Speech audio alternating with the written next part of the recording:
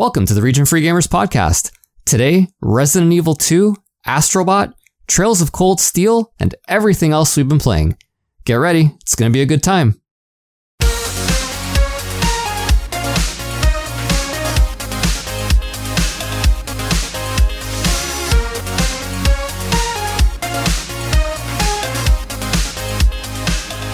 Hello, everybody, and welcome back to the Region Free Gamers podcast, the podcast that is fluent in gaming. My name is Arnie, and I will be taking over hosting duties today with my sultry voice, as always.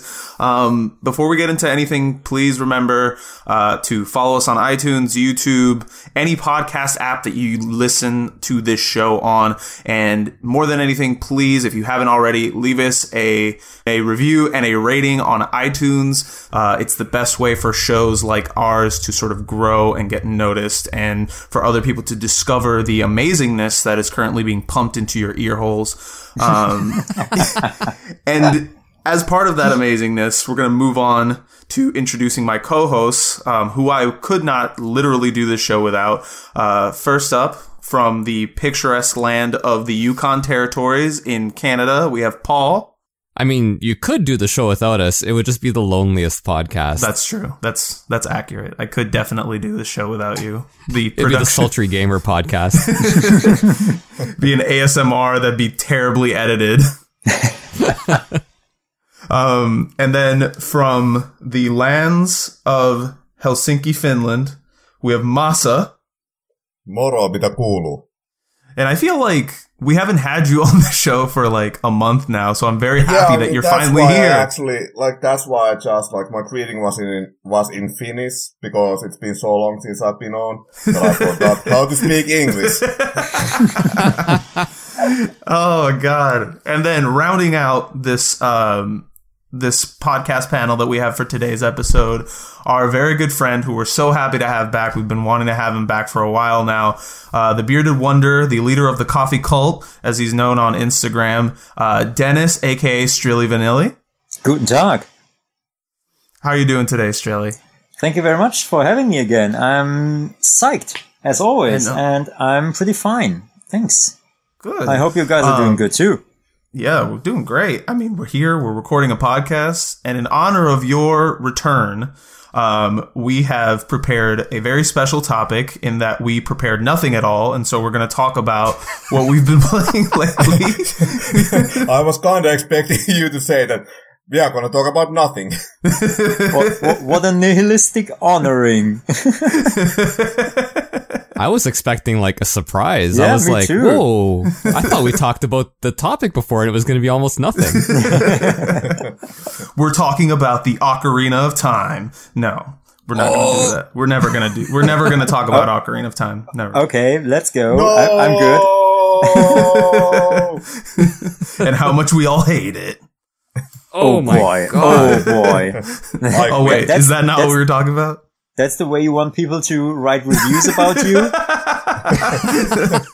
I'm going to get those reviews one way or another. Dennis, negative reviews are also reviews. That's Exactly. true. Negative press is also press. That's exactly We don't care true. about the content of the reviews, we only care about the number of them. That's I want to the make this spirit. show popular enough so that when I inevitably destroy it, it'll be amazing. And go out with a bang. Yeah. Exactly. But no, so we're going to be talking about what we've been playing lately. I feel like we are doing these about once every month or two now. And I really like these because while it's fun to talk about like prepared subjects and sort of dig into stuff, I feel like when you get around other collectors and other people who like playing video games, the thing that you most talk about is what you've actually been playing. So I feel like these are the sort of discussions that other people who play games a lot really enjoy. Yeah, 100%. You know, every time I hang out with my friends, it's always, what we're playing, right? Yeah. So, and it's the same thing with you guys, even like in our chat groups and stuff. It's, what you've been playing, Arnie, what Yakuza game Masa's been playing, and so on and so forth. It's funny because it's true. Yeah. And so with that, I think I want to start with Masa first because I haven't heard from him in so long that I am genuinely curious about what he's been playing. So Masa, what have you been playing lately? I even forgot that he's a host, listening to the recent podcasts of yours. Well, since we already kind of like, name dropped the Yakuza and stuff, maybe we should start with Judge's Eyes. Oh, nice. Oh, here we go. Yeah. So a couple of months ago, I actually imported a Japanese copy of the game, mainly due to the whole scandal that happened. Yes. Can you fill me in? I don't think I have heard about this. Okay, so what happened is that the main villain in Judge's Eyes, I'm gonna explain what Judge's Eyes is, but yeah, Judge's Eyes is the latest game by Ryoga Kotoku Studio, which is the Sega studio making all the Yakuza games, basically. Yeah. And in the West, the game is called Judgment, and it's coming out in June, actually, so very soon, like in a month and a half. But yeah, anyways, what happened in Japan was that the game actually came out in December. It sold fairly well, like a bit over, 200,000 copies. But then I think it was in February, maybe late February or March. Kind of forgetting my months now. But yeah, anyways, so the main villain is actually was played by a guy called Pierre Taki, who's actually he's like a variety talent in Japan, with a very long career, like a 30-year long career. And he's done, he's got a band, he does stand-up comedy and, all kinds of like variety and stuff. But yeah, what happened to him was that he got caught with a little bit of nose candy, which you would think that's fitting because he's, playing a fucking Yakuza boss in that game. But the thing about Japan is that when it comes to drugs or illegal drugs, they don't fuck around. And shortly after Taki's arrest, but they also, like Japan, like they really don't fuck around because they actually, like they even erase your, like, past. Yeah. So, for example, in Kingdom Hearts 3, he's voicing one of the characters and he's been replaced. His voice was patched out? Yeah, like that. I think they re-record the lines with some new actor, and then they sort of release. I don't know if they patch the game and just replace it, or if they release new versions of the game with another voice actor. I don't know how that works. Whoa. Yeah, there's no new like re-release, like a physical re-release. Yeah. Yet, at least. But yeah, the game got pulled off the shelves right away, which actually, I mean, obviously, like what happened after that was that for the first time in a few months, the game actually returned to the Japanese, like, sales charts. And yeah, I mean, now it's gone. And on eBay, it's all of a sudden, a very sought after game. Well, yeah, you gotta get the original release with the original voice actor on it. So it's like $600 or whatever they're wanting to charge for. Yeah, I mean, but like, that's the thing about it. Like, even like, I mean, I've been able to play the game with Pierre Taki in it, but I know that maybe in the future, like, if I do believe that I have like automatic updates on my PS4. Yeah. So, I mean, one day, like, that dude is just gonna disappear and it's gonna be replaced, which was already like shown, because the Western game, like in the West, the game is still coming out in June. So what they did was that they actually, got a new voice actor, obviously not for, the English dub, but, the Japanese actor is of course now new. Yeah. And they replaced his face basically in the game. Yeah. Well, I remember people crazy. I remember people being concerned that it wouldn't even come out in the States after this all happened. Like, people were freaking out. Like the localization team, like they didn't know what was going to happen. Like, and like Judgment is, like, Sega is giving the game quite a big push because they are even adding like the English audio to that game, which they haven't done with Yakuza titles since, well, the first Yakuza on PS2. Because originally, I mean, of course, I collect Yakuza related games, And originally I was a bit like, well, I'm just gonna, pick up just size once it's cheap. But I mean, of course, this happened, and then I panicked, and I went on eBay, and he's like, buy it now. Does the Japanese release have English subtitles? No, it doesn't. Oh, okay. So that's the funny part. Like, okay, I'm not super far into the game, and that's for the reason that, okay, I know a little bit of Japanese. Yeah. Not enough to actually play like an RPG. And also, there's no English guides for that game. Like, for example, there's Yakuza Ishin, which is the historical Yakuza spin-off game. And there's an amazing guide for that one. And also, all the cutscenes have been translated. Like, there's translated videos on YouTube. Like, that's a game, like an import game that you can totally play without knowing Japanese. But here, what I'm actually doing is that I have a guide in Japanese, and then it's Google translated. So, which, as we all know, is perfect 1-to-1 translation. No, yes, exactly. Grammatical errors, no syntax problems with that. Yeah, and I mean, it's not even. I mean, it's kind of like a very like a traditional guide, so that it doesn't really like it tells you what to do. But it doesn't mention what's actually happening in the story. Oh, so gotcha. I'm playing the game, like I know what to do, but I don't know, like, I mean, I do know the main story, but yeah, I mean, I don't really know what I'm doing. Yeah, exactly. Well, that's because it's a bit different than, okay, so it is very much like Yakuza. It's using the Dragon engine that was used in Kiwami 2 and Yakuza 6. Yeah. It takes place in Kamurocho. It doesn't have any, like, returning characters, but it is set in the same, like, Yakuza universe okay. still. And it feels a lot like, I mean, it's a Yakuza game, but they have added some elements since the guy who you are playing as is actually like a private detective. Mm-hmm. Kind of like Detective Pikachu. So, yeah, it does like, yeah, sure, you get to punch motherfuckers in the face every once in a while. The battle system is still, or the fighting system is still fairly similar. There's some like new kind of moves. And the character himself feels different compared to like any Yakuza characters. But yeah, the unique aspect of the game is that, yeah, since you are playing as a detective, you do have lots of like tailing, you get to go through evidence, and I know I haven't made like far enough, but I know that there's actually like some courtroom action. Oh, nice. It's a shame that Ozzy isn't here. Objection!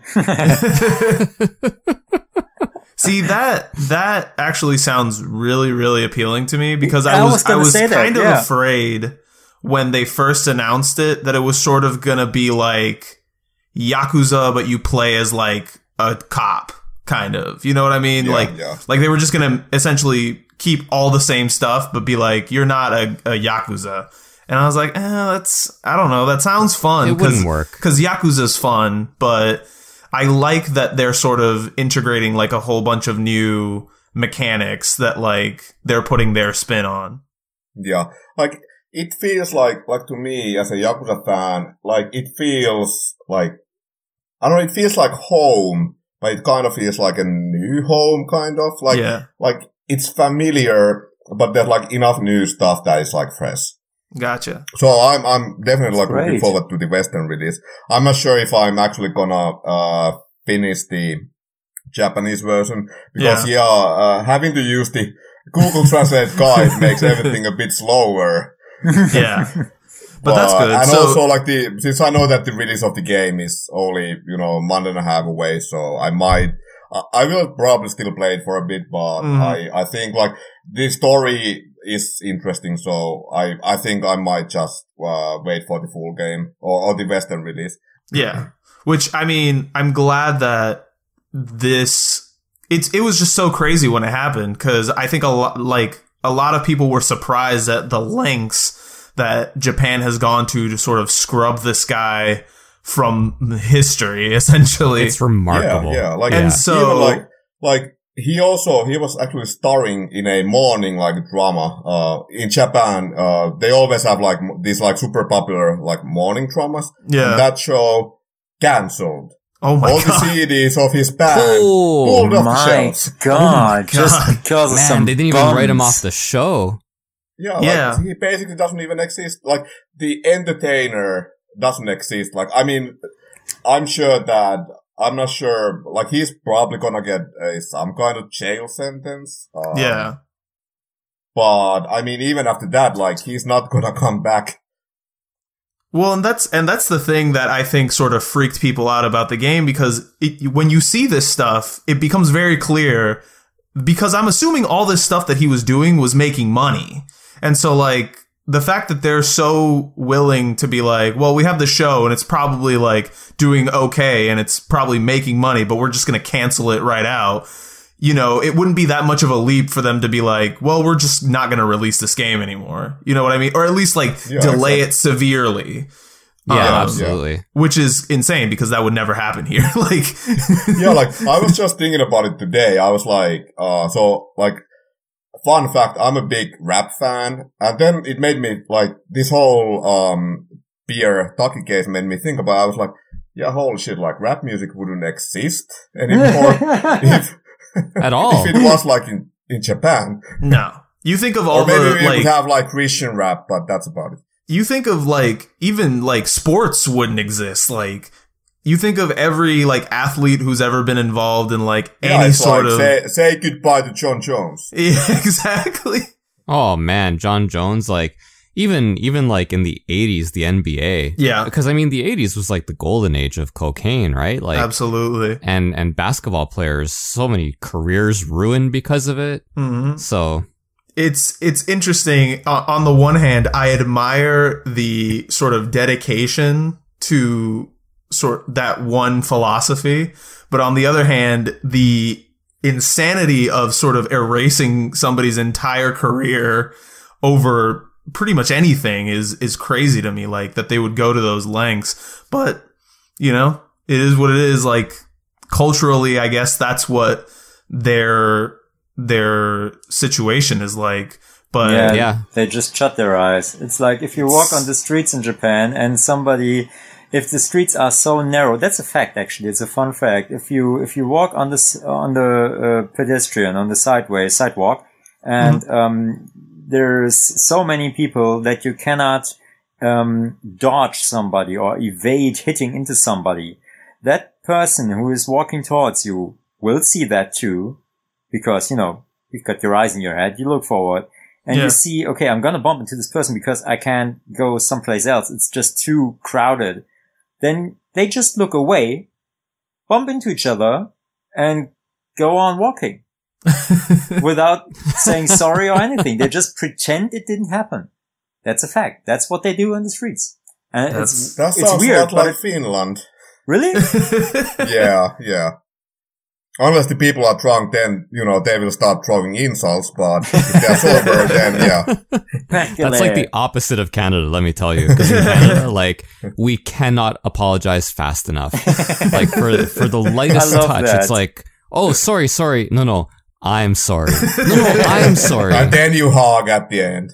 Yeah, and then we sing "Oh Canada," the national anthem, and we move on with our day. I love that. That's crazy. But what else have you been playing, Mas? I'm assuming besides Judge Eyes, you've been playing something else. Yeah. Okay, so I'm a big JRPG fan, but You don't say. Yeah. But I almost never actually like replay JRPGs because they're long as fuck. Yeah. I know, dude. There's so many I want to replay, but like one playthrough is like 120 hours. Like, who has time to play a game like that multiple times? But what happened to me was that Trails of Cold Steel, one of my favorite, like one of my personal favorites. I wouldn't call that game like a universal, JRPG classic, but it's one of my like personal favorites. But yeah, it recently came out on the PS4. Of course, I had to pick it up. But what's great about the PS4 remaster is that there's actually save transfer. If you have played the game on the Vita or the PS3, you can transfer your save to the PS4 game. And that's what I did. Like, I finally did the New Game Plus run, which was considerably shorter than my, like, the first playthrough that I had. It still took, like, I don't know, maybe like 60 hours. Cause it's also great that, I mean, obviously, like, if you're doing a New Game Plus and then you get to, you know, carry over all your items and levels and so on. Yeah. So, I mean, obviously, like, I was, like, OP for the majority of the game. And then, what is also great is that they, like, from the PC version, they added the turbo mode. So, it makes, the game, like, I think it's, like, twice as fast. And then the fights are, I think, like, 4 times faster. Oh, wow. So, you can just, like, cruise through the game. Yeah. And I have to say, okay, so the main reason why I, ended up playing it again is that, okay, so the, remaster for Trace of Cold Steel 2 is coming out next month. And then later this year, there's gonna be Trace of, Cold Steel 3. Yes. It's like finally coming out and I still can't believe it. So my plan, which will probably fail, is to play through all the related games in the Legend of Heroes series. Oh, God. Oh, boy. Dude, that's 100% failure rate. Have fun with that. Yeah. Not gonna happen. Unless you quit your job. Is that the personal stuff that you were talking about earlier? The real life issues? Like you quit your job because you have to play all the Legend of Heroes games? Might be. That's an accurate assessment. Yeah. And it's interesting because I recently played through Cold Steel 1 because you recommended it to me, and I really enjoyed it. So when I saw that they were having the PS4 remake, I was like, one, ouch, because I would have preferred to play it on PS4 if I had the option. But also, I'm very happy that they do the save transfer. Like, I feel like if you're remaking a game, especially if it's a JRPG on a different console, you have to have save transfers. It should be mandatory because absolutely asking people to rebuy a game they've already bought is, it's harsh, but like people do it because they want to support and people are fans and they want to see the new content and whatnot. But asking somebody to replay a 100-hour RPG again is insane. So the fact that they give you that option, I think is really cool. And I wanted to know, like, because I'm interested in getting it myself, like if you've already played through Cold Steel, is it worth getting the remaster just to play through it again? Is there like extra content or? Okay, so there is zero extra okay, so I'm lying a bit, like technically there's no extra, like new extra content, like no new, dungeons or enemies or characters. Yeah. But they do have like the, like when Exceed, like when they released the not PS, but PC ports for, Cold Steel 1 and 2, they voiced a lot of lines, which weren't voiced originally. Okay. Cause you know how in that game you often have these scenes where you have, I don't know, like half the scene might be voiced or half the characters in the scene might be voiced. Yeah. So the game has like 5,000 like newly recorded voice lines. But besides that, no, there's like nothing really. I mean, the game is actually in 4K, which is nice. That's great. There's the turbo mode and then the additional voice lines, but that's it.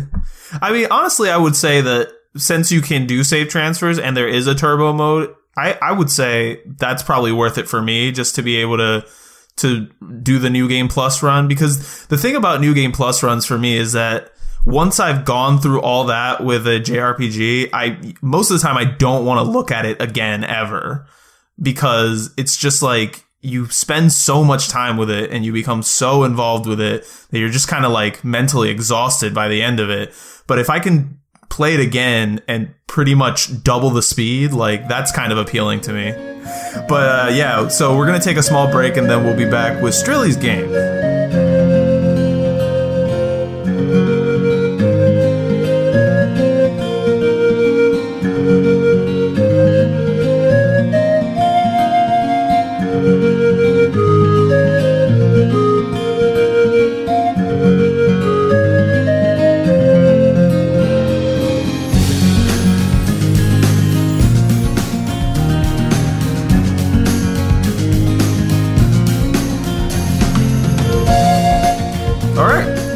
And so we're back, and I'm gonna defer now to our very special guest, Dennis. Dennis, we don't get to talk to you nearly enough, so I'm very excited to know what you've been playing lately. Yeah, me too.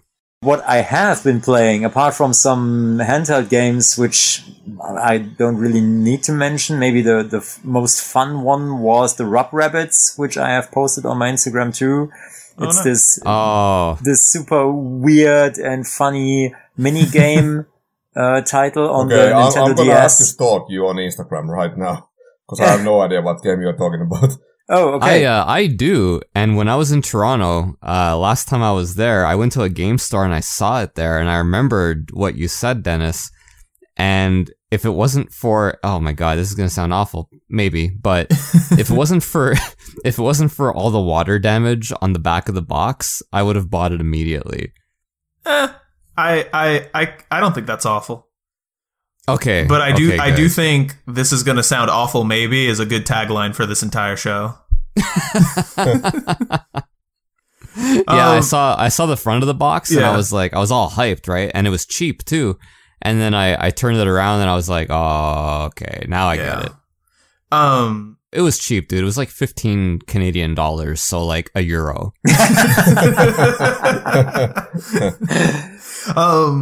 But what I did want to ask, so is it like a minigame collection? Because I'm also not familiar with this game. Yeah, it's just minigames. It's every level is one minigame that's like, it's maybe, it feels a little bit like a WarioWare game, but... I was about to ask you if it was kind of like By the way, is that game by Sega?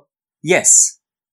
Because, I think there's another, like, rubbing game. Yeah, the Rub Rabbits is the Project sequel. Rub. Yeah. Exactly. Project Rub or,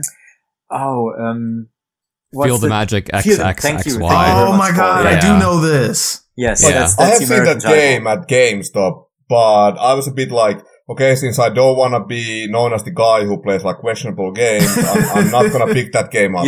Masa, you play way more questionable games than that. It no looks comment. And seems There's very... no evidence of that. I just assume that. I only play wholesome family games and punch motherfuckers in the game. In the game. In the game. In the face in Yakuza.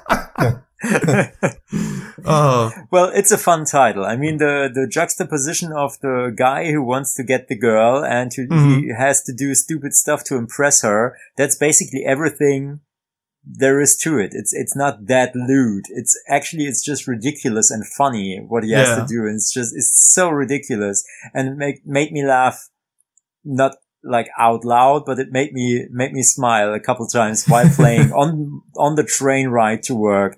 And it's a short title. It's fun and it's really creative in the use of the touchscreen on the DS. So that was kind of fun. I can recommend this game to anybody who wants to have some short, quick fun on the Nintendo DS. Maybe if you're not playing your DS anymore a lot, pop in Rub Rabbits or Feel the Magic XXXY, aka Project Rub. Put the DS like on the shelf next to your toilet and play one mini game each time you're on the loo. So that's a good game for that. I feel like a game called like Project Rub is the best toilet kind of game. No. Oh my God. It's weird because I now remember when Paul said Feel the Magic XXXY, I was like, I do know what this is now.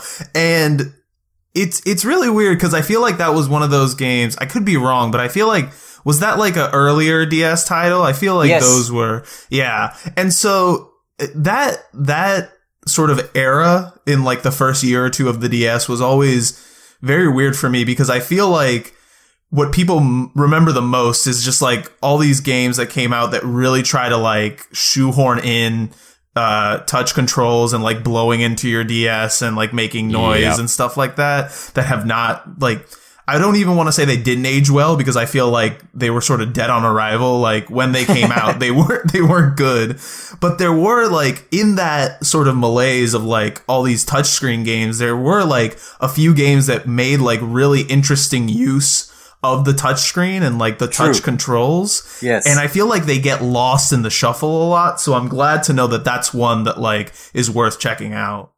Yeah, I absolutely second that. That's what I would say about this title. Definitely. Yeah. It's so fun. And if you're into ridiculous Japanese kind of fun, the music and the sound effects, oh boy, really, guys, you gotta try those. They are really, really funny and memorable. So I know you would dig those.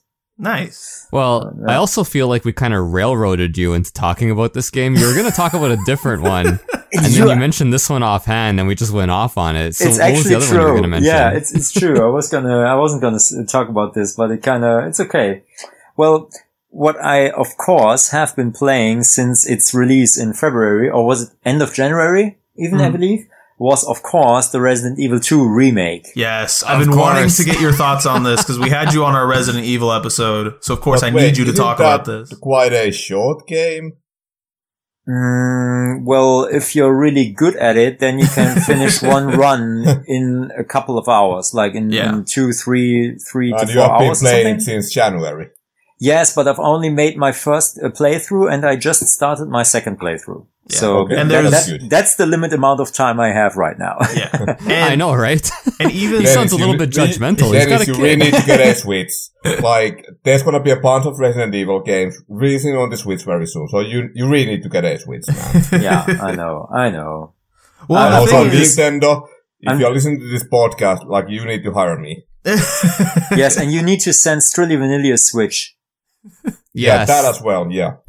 I'm glad the show exists to make demands of Nintendo. Get your shit together, Nintendo. Send out some free Switches to your favorite Resident Evil fans, which is not even your franchise. Yes, so I have been playing Resident Evil 2, and it's really amazing. It's a remake, well done. It's just right along the lines of the first Resident Evil remake that was released on the GameCube back in the day. And it's exactly, quality-wise, it's exactly the same kind of level. So it looks amazing. It has the Resident Evil engine, it's called RE engine, I think. The one that they used for Resident Evil 7, or that they made specifically for Resident Evil 7, and which they also used in Devil May Cry 5 recently. And it looks fantastic. It absolutely looks fantastic. Water, light, shadows, shaders, particles. It's really incredible. And it looks really realistic. And, for the purpose of the gory and bloody, nature of Resident Evil 2, it's perfect. Yeah. So and Leon's hair looks amazing.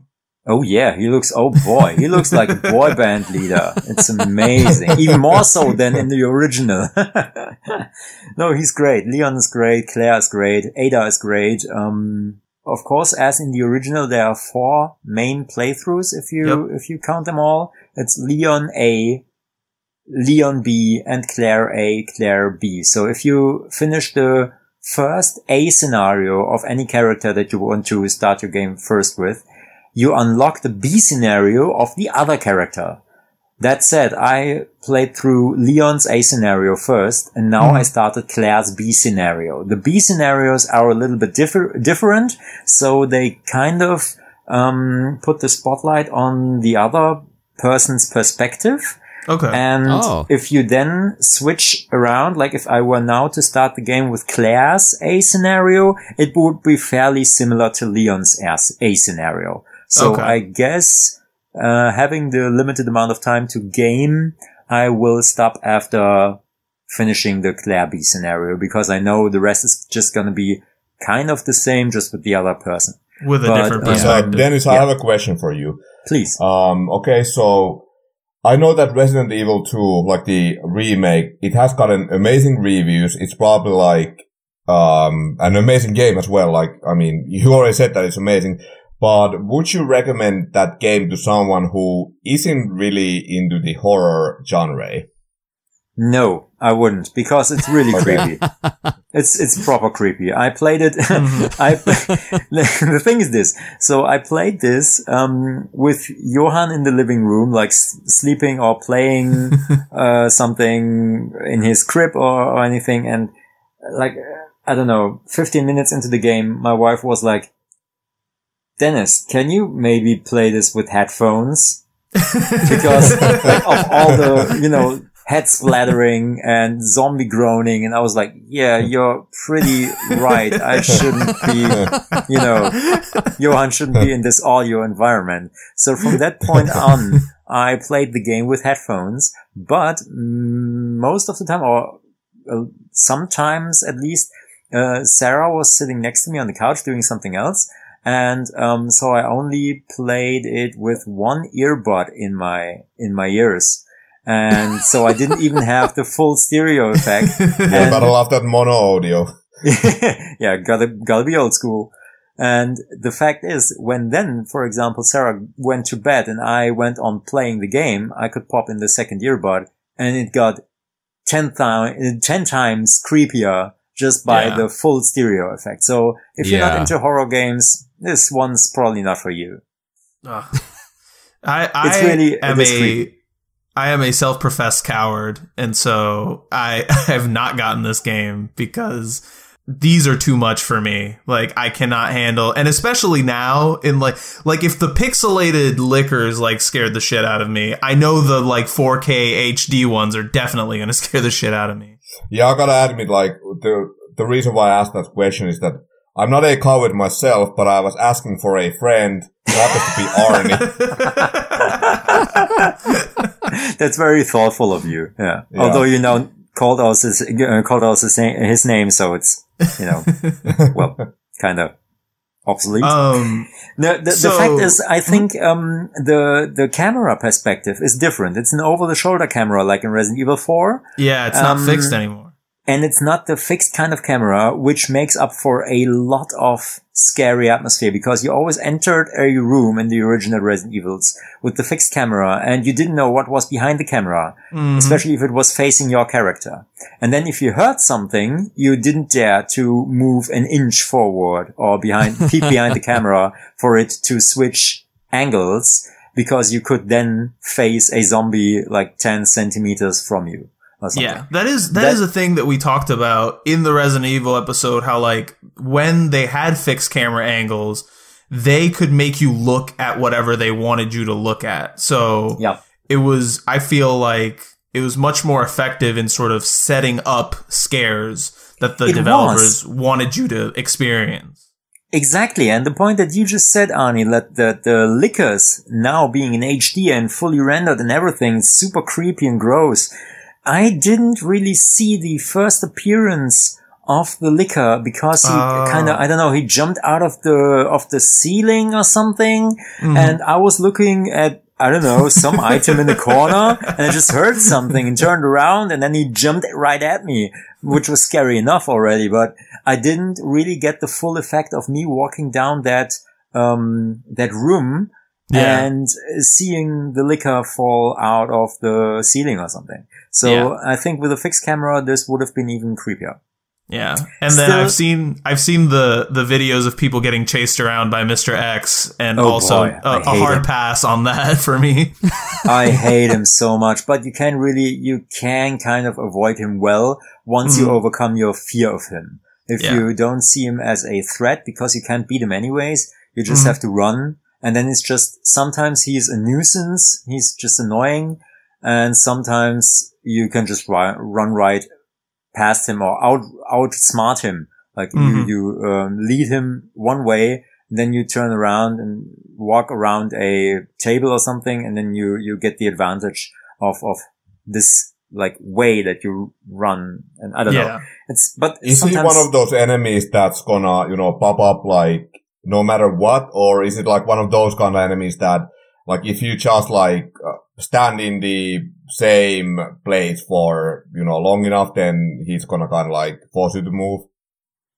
No, he's the Nemesis kind of character. Like in Resident Evil 3, right. Nemesis, sometimes he just comes. Although that's not exactly true. In Resident Evil 3, Nemesis was scripted when he showed up, as far as I remember.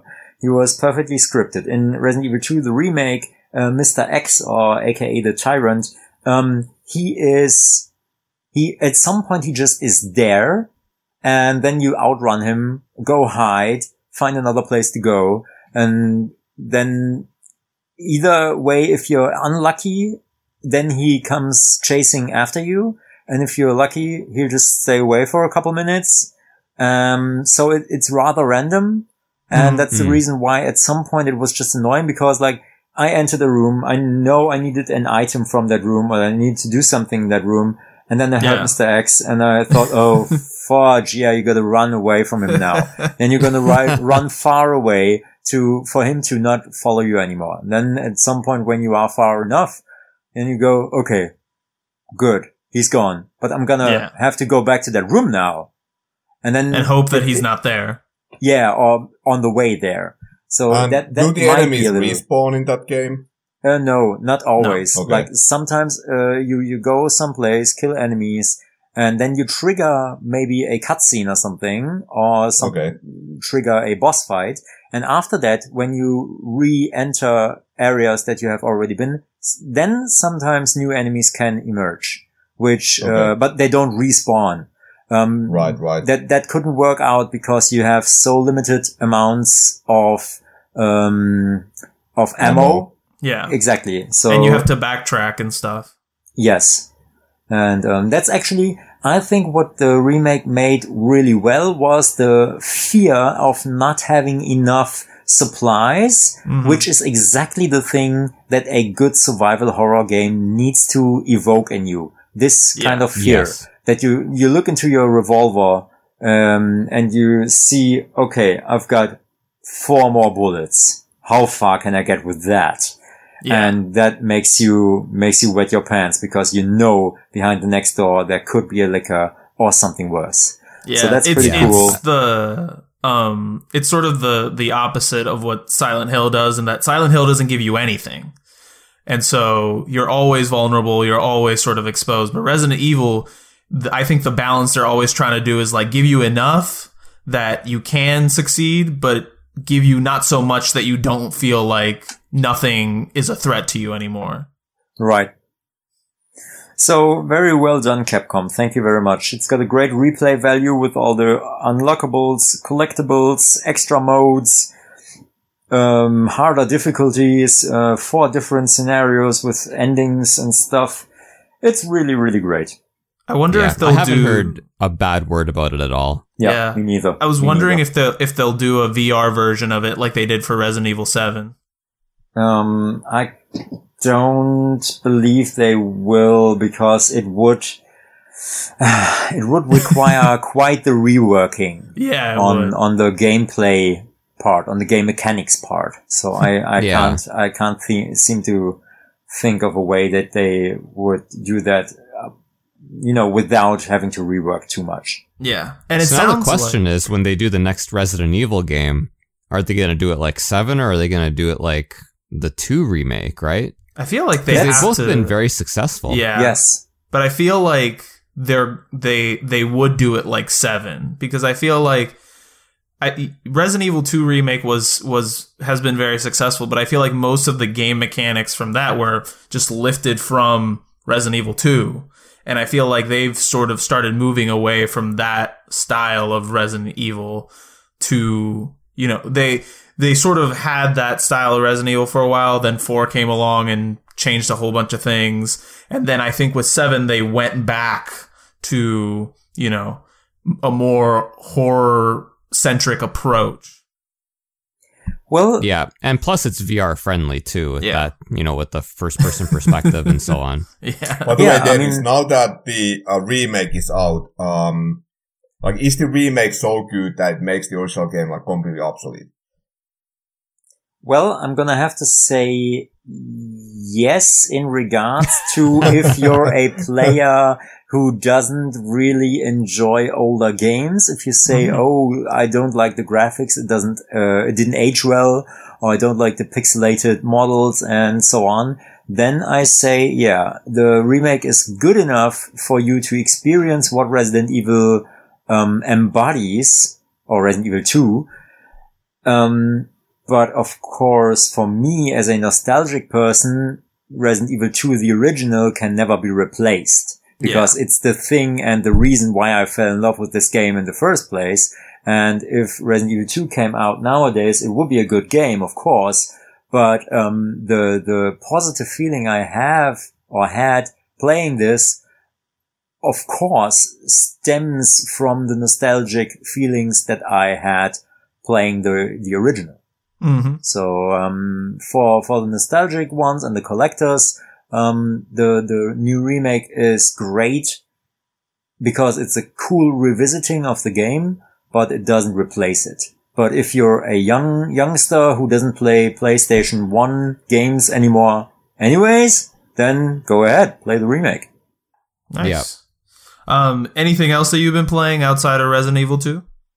Yep, I've been playing a lot with my wife, so if she's not sitting next to me watching me play something, or she usually doesn't, she then reads a book or something, but if she's next to me and we want to play something together, then it's basically, everybody who knows my Instagram knows what I'm going to say right now. Yep.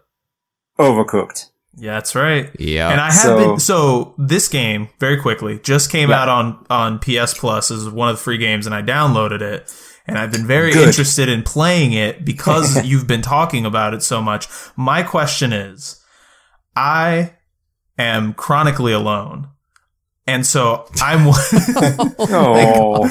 I've been wondering is this game worth playing single player, or is the sort of experience best done with somebody else? The latter. Okay. Definitely, because it's not even playable single player, I would say. No, it is. It's just super boring. Yeah, that's what I'm saying. Like, it's just pointless. Yeah. Yeah, like, I gotta say, I've been really curious about that game because it's been like one of those like big, like Switch indie titles. Yeah. But I think I love my girlfriend too much to play that game with her. Because I have heard that is one of those like relationship ruiner games. Oh, it totally is. Let me tell you something about that. I was gonna go on about this specific part of that game anyways. So, here's the thing. Overcooked is, yes, it is very dangerous for friendships or relationships if you play this co-op, because you're gonna end up screaming at each other, yelling at each other all the time, because of course your tactic is gonna be the best one, and if the other one you're playing with is gonna screw that tactic, you're gonna yell at each other. Yeah. A quick note for people who don't know what Overcooked is. Maybe you're basically we should say that running first. a restaurant, correct? Yes. Okay. Yeah, you're a chef in a restaurant, and you prepare food. You get your orders in. It's like a top-down game. You get your orders in. Each level has different kinds of recipe styles. So let's say you've got soup in this level. Then you get your order in for example, for tomato soup. That means the order comes in a small like item box, or item box, totally the wrong word, like a receipt in the top left corner of the screen, and the receipt says tomato soup, and then it says the ingredients, like 3 tomatoes. Okay, you take the tomato, chop it up in pieces, and then throw it into the pot. Once it's cooked, or all 3 tomatoes are cooked, then you put it on a plate, bring it out. You serve it. There's some kind of assembly line you put the food onto, and then it goes out to the waiter who delivers it, so to say. Yeah. So you have to work together to like accomplish each step of that process. Yeah, or you can say you're only doing those kinds of recipes, I'm doing these, or I'm gonna do the cooking part and you're gonna serve the food, wash the dishes, and I don't know, throw new logs into the campfire or something, or blow the barbecue. So you have this air blow thing, and then you can heat up the barbecue fire. So there are different other steps that you have to take sometimes in order for everything to work out. Yeah, that seems very stressful to me already. Yeah, just in hearing you describe it. I'm like, I definitely don't want to play that game with like any person that I actually like. The fact is, it can be super stressful, but if you take your time in each level, and we have managed to do this very late in our playing cycle. Like, we finished the first game, and halfway through the second game, we started doing the following. We entered a new level, and then we just checked out the whole scene. where are the ingredients, what kinds of recipes are coming in, so what dishes are we gonna have to make, where is the assembly line, where are the obstacles, because each level has some kind of obstacle scheme. So sometimes, the whole level moves and things, like the counters that you work on, that you can chop your food on, or that you can cook on, the stoves, they move around the area. And then sometimes you just can't reach them anymore, and your buddy only reaches them. So you have to switch your jobs. If you talk about who does what first, then the whole scenery, the level design changes all of a sudden, and then the other person has to do that. So that's stressful. Or sometimes there's some kind of fire spurting device dropping flames somewhere, and then you cannot move through a certain lane or part of the level because you have to extinguish the fire first. So it's crazy.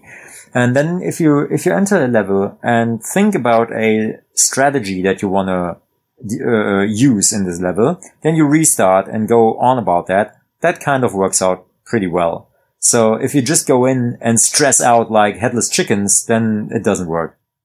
I feel like it doesn't work, but it's a lot of fun though. I do That's like true. the headless chicken aspect of it, where we just go in and try to kind of organically figure it out.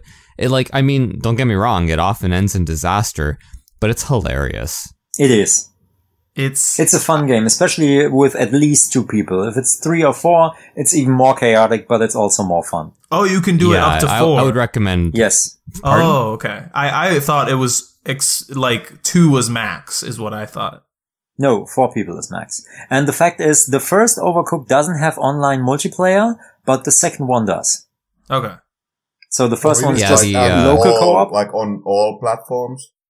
Oh, I don't know. You mean crossplay between Switch and PS4, for example? Yeah. I don't know about that, actually. No, I think Sony Well, yeah, generally definitely not frowns on that. PS4 because, Sony and all that. Yeah. Just your description of it is already, giving me anxiety. It's so good though. And it's so good. And I agree with Dennis. You want at least 2 other people to really fully get the experience of it. It's really it's really kind of the essence of couch, co-op and video game fun with friends. 'Cause it does the thing. So it does the thing that board games do, which is it forces you to talk. Yeah. Right? Yes. Very often you're playing a game I remember a long time ago when Diablo 3, I don't know, some kind of expansion or something came out, and I was at a buddy's place, and he was playing with 2 other guys, and I was watching Netflix, and it wasn't the most exciting night for me. And so they're playing the Diablo expansion while I'm watching TV, and all I hear is click, click, click, click, click, click, click, click, click, click, click. It's just the mouse. Just 3 mouses, click, click, click, click, click, click, click, click, click. And it was like this for hours. And every once in a while, maybe every 20 minutes or something, one of them would be like, oh, that was good. And then click, click, click, click, click, click, click, click. So sure, I guess it's kind of fun if you like addictive gameplay, I guess, but Overcooked, I think, is just way more fun because you're forced to interact with the people that you're with. Yeah. Yes, absolutely. And I was going to say, it seems stressful, but it also, I agree with you, Paul. I think that sort of stuff can be very entertaining. Hilarity ensues when, things are not going well. So I could very easily, see, doing very well on a level only to, have it all, be destroyed right towards the end and being, sort of yelling at each other and, the hectic nature of, trying to, save a sinking ship. Yeah, that happens all the time because, you have to reach a certain amount of points to gain 3 stars. There are 3 possible stars, and once you beat the game in every level with 3 stars, then you unlock a 4th star, which is super difficult to reach. We haven't done that. But to be honest, now that I found out that there's actually online play, I'm a bit curious about should the region-free gamers do like a stream or something? Well, I mean, if we want to never do the show again. Yeah, I was like, that could be the last episode. I mean, or that would be the last episode. I would watch that. You would Not watch, because I would want to watch you go failure. down. No, that will be fun. You should try that. Maybe don't stream it though. Too many curse words. Then people will privately wonder why the show just ended after this episode. They haven't released anything in like a year. What happened? What happened to those? I'm gonna write Paul. Hey, Paul, why haven't you been in touch with the other guys? No response. That tomato soup.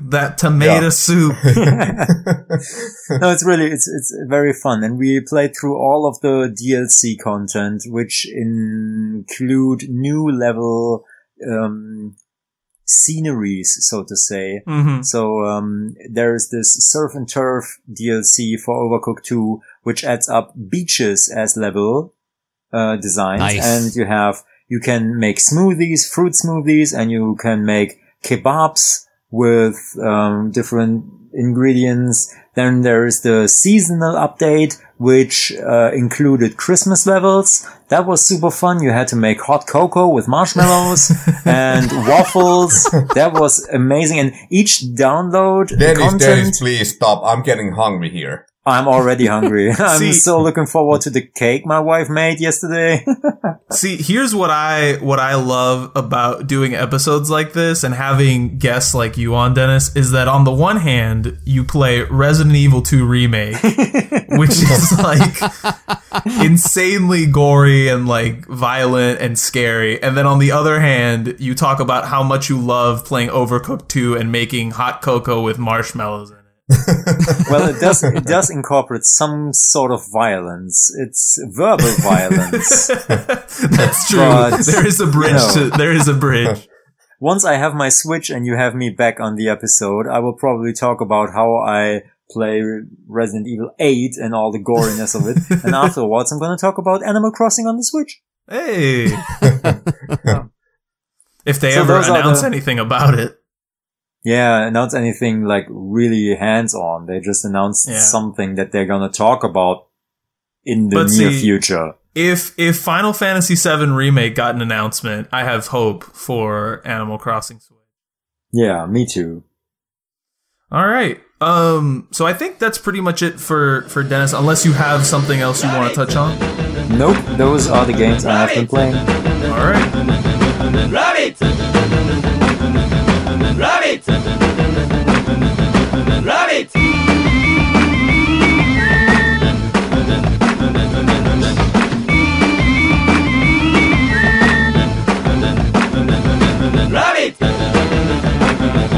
Rabbit!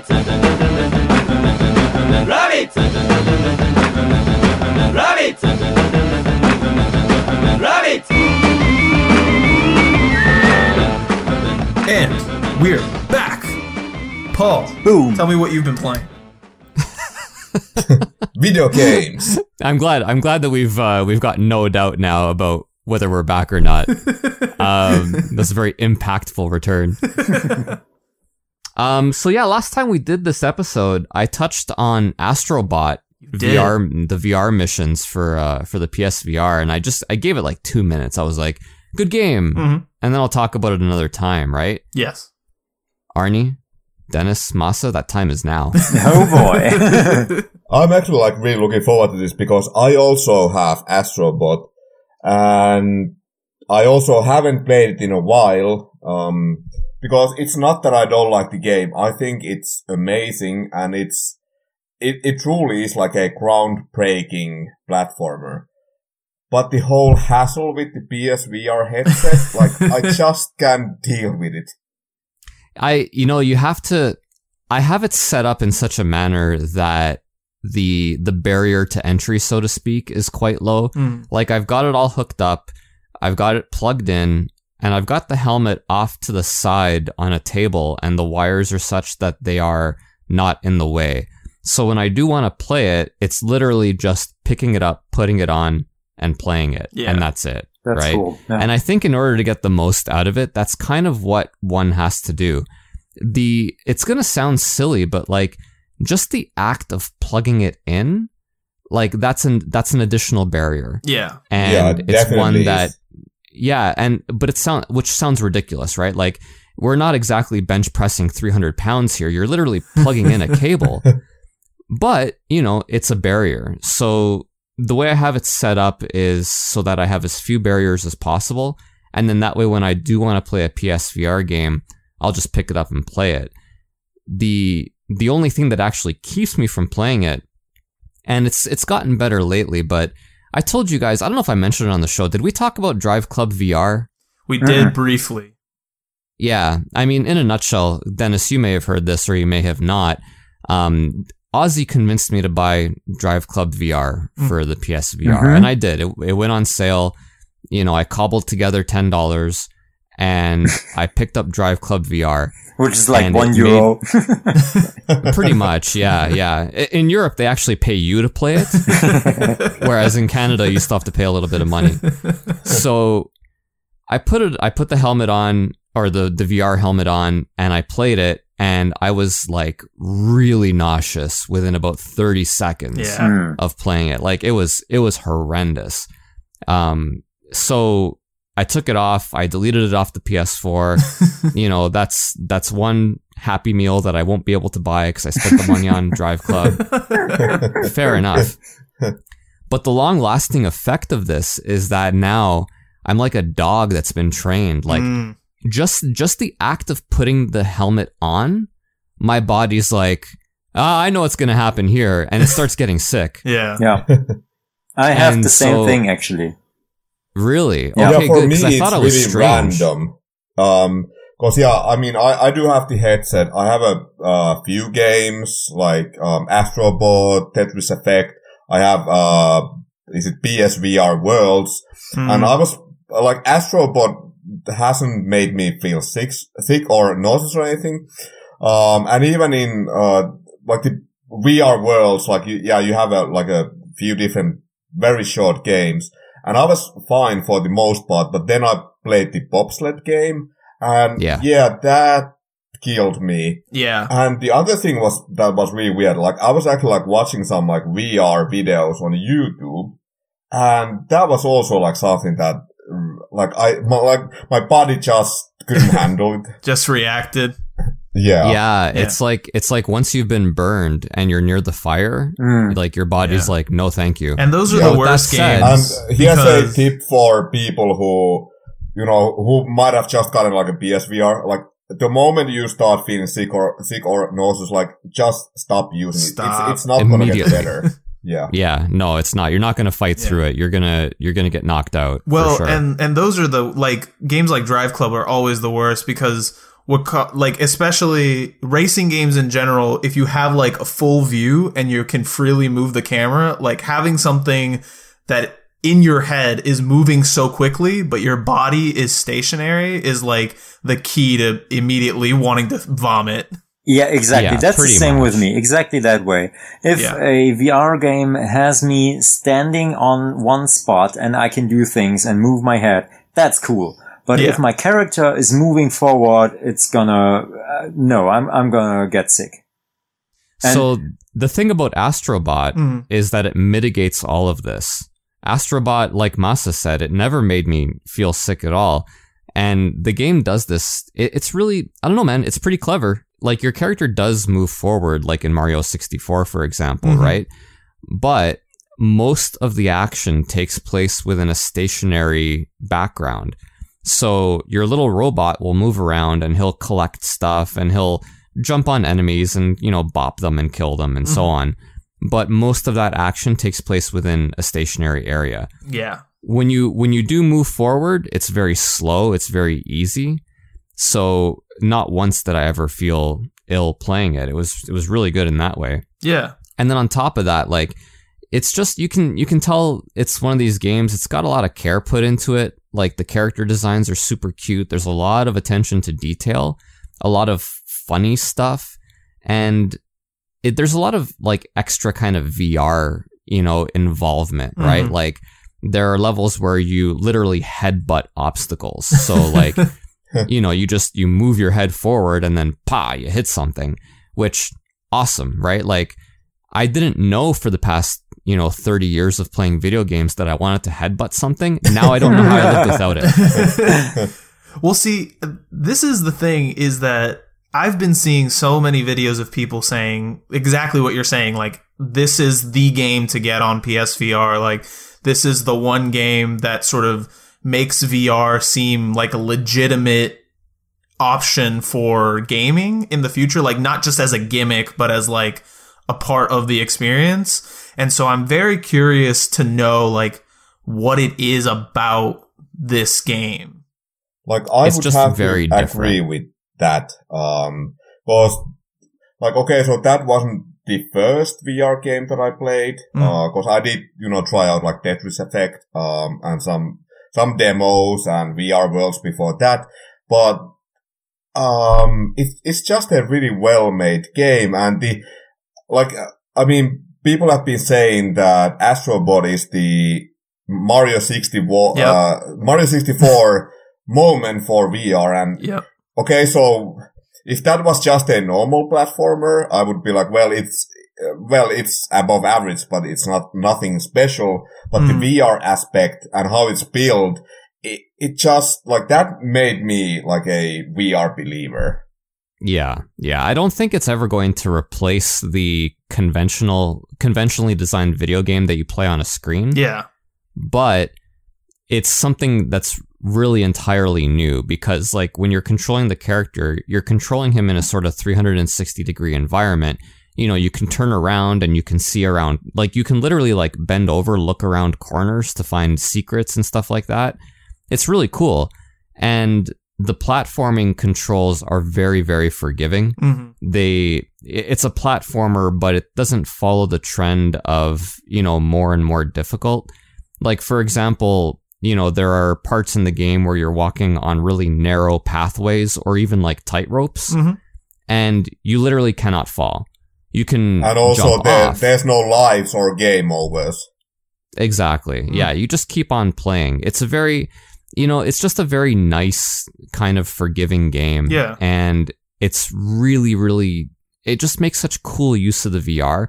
Like, if you've got a PSVR and you don't have this game, I really think you're missing out. It does some really cool stuff. And just as importantly, it seemingly solves some issues that people like me will have who, drive Club VR and maybe want to kill myself.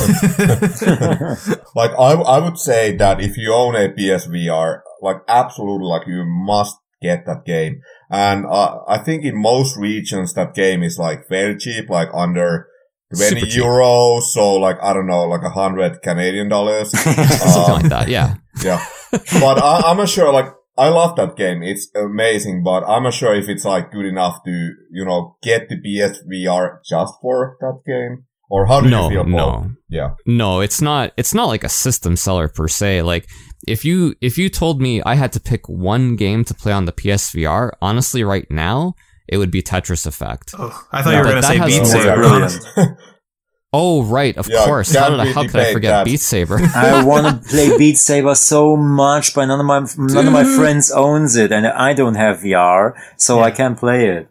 Yeah. It's really, really fun. I've gone over it already in our Game of the Year episode, but man, it is super fun. I can't believe I forgot about it. So yeah, Beat Saber would be the one. Tetris Effect would be the other.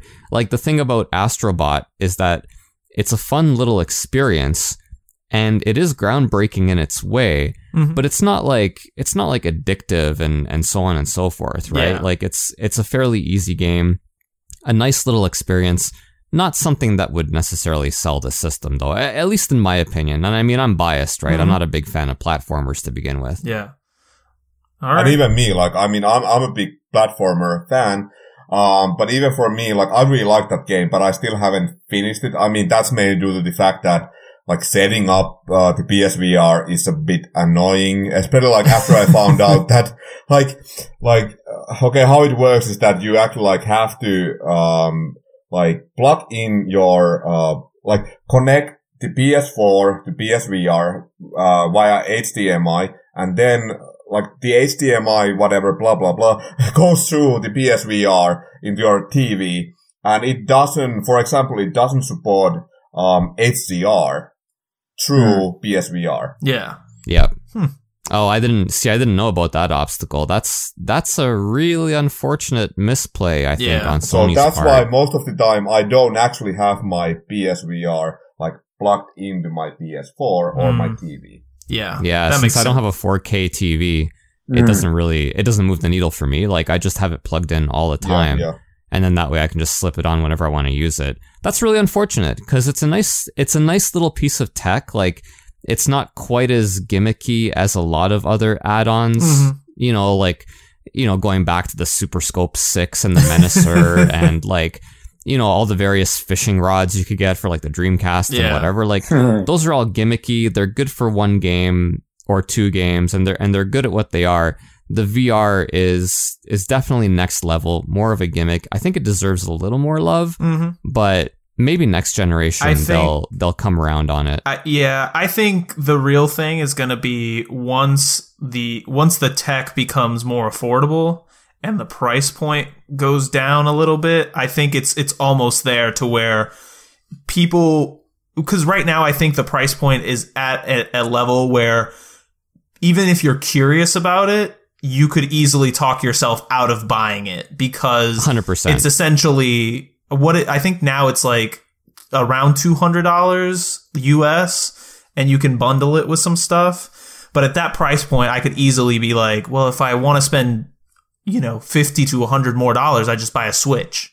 Also, Or like, just buy one Xbox thing that I One. would like to mention is that if you are a PS4 owner, and if you, like, let's say you have a 4K TV, and then if you expect, like, if you get a PSVR and expect like crystal clear graphics, that's not gonna happen. Oh, no. No, not even close. That's like that was something that, like, I did not know about that beforehand, like, before I, bought my set.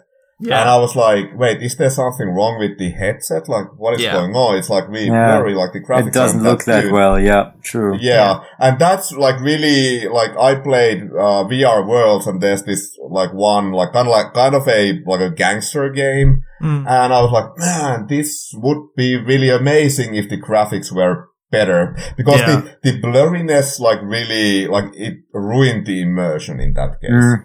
But I kind of feel like, I don't know, maybe the next gen will be like the generation for VR. Well, I think it will be, in a sense, because I think the thing is, PSVR is sort of the stopgap between if you want to spend like $1,000 and get an HTC Vive or a Oculus Rift or something, and like you want to spend $50 and get like a cardboard like thing and slide your phone into it. You know what I mean? Exactly. But the thing is, I think that PSVR is finally seeing like games that are getting like YouTube views and stuff like that, like stuff like Super Hot, like Beat Saber, like Moss, like Astrobot. Like, these are the games that I think people can now point to and be like, okay, I want to get VR, like, but what games can I get for it? And now there's actually like a decent sized list of games that people can point to and be like, you get this or this or this. And there's variety, because before it's like, oh, you can get this flight simulator thing, or you can get this thing where like you look around and like use your head to like move the level or something. But now it's like, no, there's like fully formed like games that don't just use VR as a gimmick, but like integrate it as like an important part of the gameplay. Right. Yeah. Also, what's great about the PSVR is that, okay, so the headset itself is becoming more affordable. Like, I think when it launched, it was like around like $400 or euros, and now it's down to $200. Yeah. And I mean, you usually get these bundle deals with a bunch of games, but also the games themselves, like, you can find lots of VR games for, 10, 15, 20 euros, including, Tetris Effect and Astrobot and so on.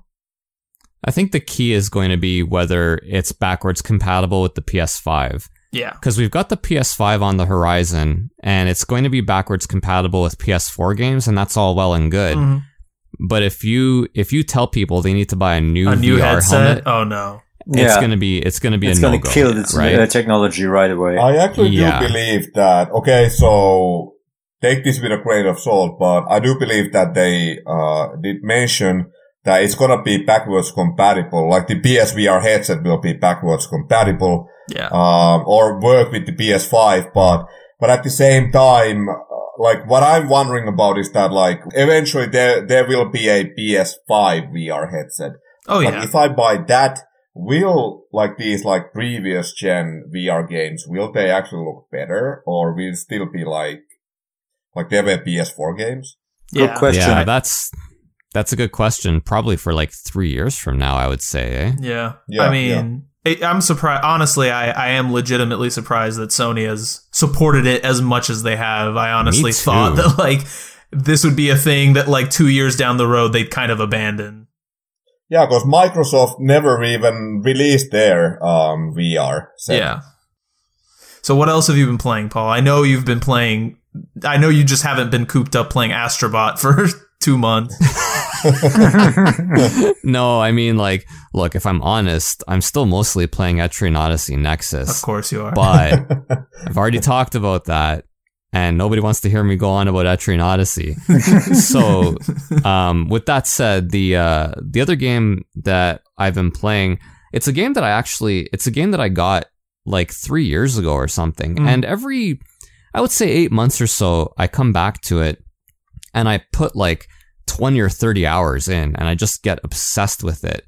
And I play it on Steam, but it's available on Xbox One. So, you know, for all the console fanatics who listen to this show and aren't really PC gamers, hey, at least we're covering a console. It's a game called Dungeon of the Endless. Never heard of it. I don't know if... Never heard of it. Me neither. I'm assuming none of you have heard of it. So it's made by Amplitude Studios. They've done a few other games, often with the word endless in the title, like Endless Legend, Endless Space. Endless Space is probably like their big release. But Dungeon of the Endless is just way, way different. And one of the reasons I like it so much is because, like Beat Saber we mentioned earlier, it offered a gaming experience that I've just never had before. So I'll kind of just give a quick description of it and then, you know, tell you why it's one of the best games I've ever played. It's, if I was to, you know, give it like a genre description, it would be a roguelike, dungeon exploring, tower defense game. Doesn't really make any sense when I describe it like that. Yes. But basically it's an overhead view, pixel art game. The pixel art looks really good too, by the way. And I know pixel art now is kind of starting to, it seems like it's starting to get overused a little bit, but even with Dungeon of the Endless, it has like a unique style, even in that kind of sub-genre, you know, sub-pixel art kind of style. In any case, overhead view, you start off in a room, and the room has a crystal in it. And the crystal is what provides energy, power, right? So you take your party, which is, you start off with 2 people, but then it can expand to 4, and you open up doors to other rooms one by one. And every time you open up a door to another room, there's a chance that a mob of monsters will appear. So your characters can fight the monsters, but more commonly, what happens is every time you open up a room, you can build resource gathering items or resource gathering equipment and defenses. So that's kind of like the main thing of the game is there's 3 types of resources: industry, science, and food. Industry is what allows you to build stuff. Science gets you better tech, so you can build better stuff. And food levels up your characters or saves them if they're getting killed, right? So you go room by room, you build resource gathering stuff, and then you build defenses around it, all in order to protect this crystal. So once you find the exit to a particular level, usually there's about 13 to 18 rooms per level. Once you find the exit, your characters have to go back, pick up the crystal, and then take it to the exit. What happens then is that a horde of monsters comes in and attacks. and the person carrying the crystal is moving super slow because they've got this heavy thing on their back, right? So so it becomes this really cool, tense thing where all these defenses that you've set up over the course of the game have to be used to protect your character who's picking up this crystal and trying to take it to the exit. Anytime the crystal is destroyed, whether it's at the end or sometime during gameplay, the game's over and you have to start all over again. Oh boy. Oh boy, that sure sounds like a lot of fun. It doesn't sound like my cup of tea. See, this sounds stressful in the exact opposite way as Overcooked. Yeah. In that it kind of reminds me of like a turn-based strategy game where you could spend like a very long time on a particular level only for it to be like destroyed right at the end and then have to start the whole thing all over again.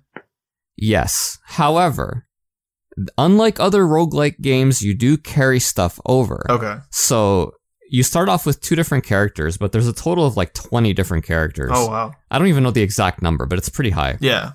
And they all have different abilities and different stats and so on and so forth. Like you have some characters who will be better at, helping you research or collect research resources. You have some characters with huge machine guns that are better at fighting monsters and so on and so forth. And like with any game, a well-balanced party is kind of the key to winning, right? Yeah. So as you progress through the game, if you find a character, you open up a room and, there's a new character I haven't seen before. So you recruit that character.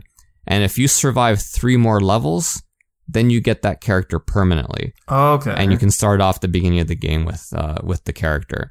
So there are rewards even if you've pumped 2 hours into the game. Yeah. And then you die, right? Like you can still get stuff and not feel like you've wasted your time. Yeah. It's sort of it's sort of like, I mean, what roguelikes are, right? Like putting enough time into it to eventually amass like, obviously more skill, but also more resources at the beginning to get you a little bit further each time. Yes and no. Okay. The resources in this case would be more characters, so you have more variety and so on and so forth. But the resources that you start off with are often pretty much the same, right? There's a lot of luck involved because as you open up rooms in each level, you can get extra resources or extra bonuses, or sometimes you get nothing. Yeah. And if you get 2 or 3 rooms in a row where you get nothing, then it really becomes an uphill battle. So you finish the game when you complete 12 levels. So often, and you carry resources from level to level too, right? Yeah. So if you're building up your industry resources and you haven't used them all on a particular level, then you carry the unused ones over to the next one. Okay. And then it becomes a game of balance, right? Like, well, do I really want to build this extra gun, or do I want to try, surviving and carrying it over to the next level to make the next level easier? Yeah. And then it becomes sort of a game of like, how much can I build where I can just barely get by? Yeah. In order to collect as much as possible. How far have you made it? I've beaten it. Oh, you have? Okay. Yeah, I've beaten it a few times. I would say I beat it once out of every 10 times that I play. Okay. And oftentimes you'll make it to like the 10th or 11th level, and then you'll get crushed. See. Like sometimes there's mobs of monsters, and you're like, oh my god, what do I do about this? And then you just watch the kingdom that you've built crumble into ashes. But it's fun. I swear. I swear I wouldn't be talking about it if it wasn't really good. Yeah. See, roguelikes are just I've always been intimidated by them in the sense that like the idea of investing that much time into something to have it sort of be reset for me is tough. It's tough for me to get into. Same here. And that's cool, and I respect that. But for those of us who are courageous, who strive for new challenges, and I can tell that you do like this because you also like Dead Cells, and Dead Cells is also a roguelike, isn't it? Yeah. Yeah, a roguelike with also kind of punishing difficulty. Yeah. I see the trend here. I understand what you're saying, Arnie. That you're a masochist. It's not. Yeah, a little bit. And these games aren't for everybody, But, you know, hey, I have to talk about it. It's what I've been playing. That's true. Of course. And for those of you who have that itch that needs scratching, you know, if you want to try something that is completely different from anything you've played, because I've never played anything like Dungeon of the Endless. Yeah. It and sounds ever like... since I found it, I've never played anything like it since. Yeah. What I was going to say is it sounds like not your typical roguelike, clearly, because it has like all these mechanics that make it a little more interesting, in at least just hearing about it. It's not as straightforward as like, you know, just sort of run and try to collect gear until you die. There's a little bit more strategy to it. Yeah, by 100%. the way, Paul, how did you actually like discover that game? Because it's not that common that like none of the other people on this podcast like that we did, like we were all like never heard. Like, how did you even discover that game? On Steam. Yeah, Okay. like it's like when, you know, it's like YouTube, man. Like you'll find videos you never imagined could have existed just because it's on your recommended list. Mm-hmm. So, you know, I was on, or I don't even think that's how I discovered it. Like, I love me a roguelike game, Yeah. right? Just generally speaking. And so I'm reasonably sure that what I did was I went on Steam and I searched for roguelike games. And then I found this one and it was really well reviewed. Yes. And then I put it on my wish list and eventually it went on sale. And here we are. Oh, this game But on came out in Xbox 2014. Oh, yeah, dude. It's been around for a while. Uh-huh. On Xbox One, I think it came out in 2016. Okay. And it's like $10 or something. So, you know, it's a fairly, if you've got an Xbox One, it's a fairly low risk proposition. Yeah. Like, for example, Masa has an Xbox One. Perhaps he would like to try it. Yeah, I'm like the only person on this podcast who has an Xbox One. I think that's accurate. But I No, you know, Ozzy's got one too. Oh, that's Ozzy's true. got one yeah, too. to tell you the truth, I use it just as much as Arnie and Paul do, for example. Oh, Lord. Anyhow, if you like this kind of game, if you like something that's completely different from anything you've played before, Dungeon of the Endless, I highly recommend it. I do understand, however, if you're a sniveling coward and you want to stay away from it, that's cool. You know, I won't judge you, but I totally will. I am a self-professed coward. So I have I heard. I have no trouble with your judgment. I'm not a coward, but I'm just too lazy for this kind of hassle.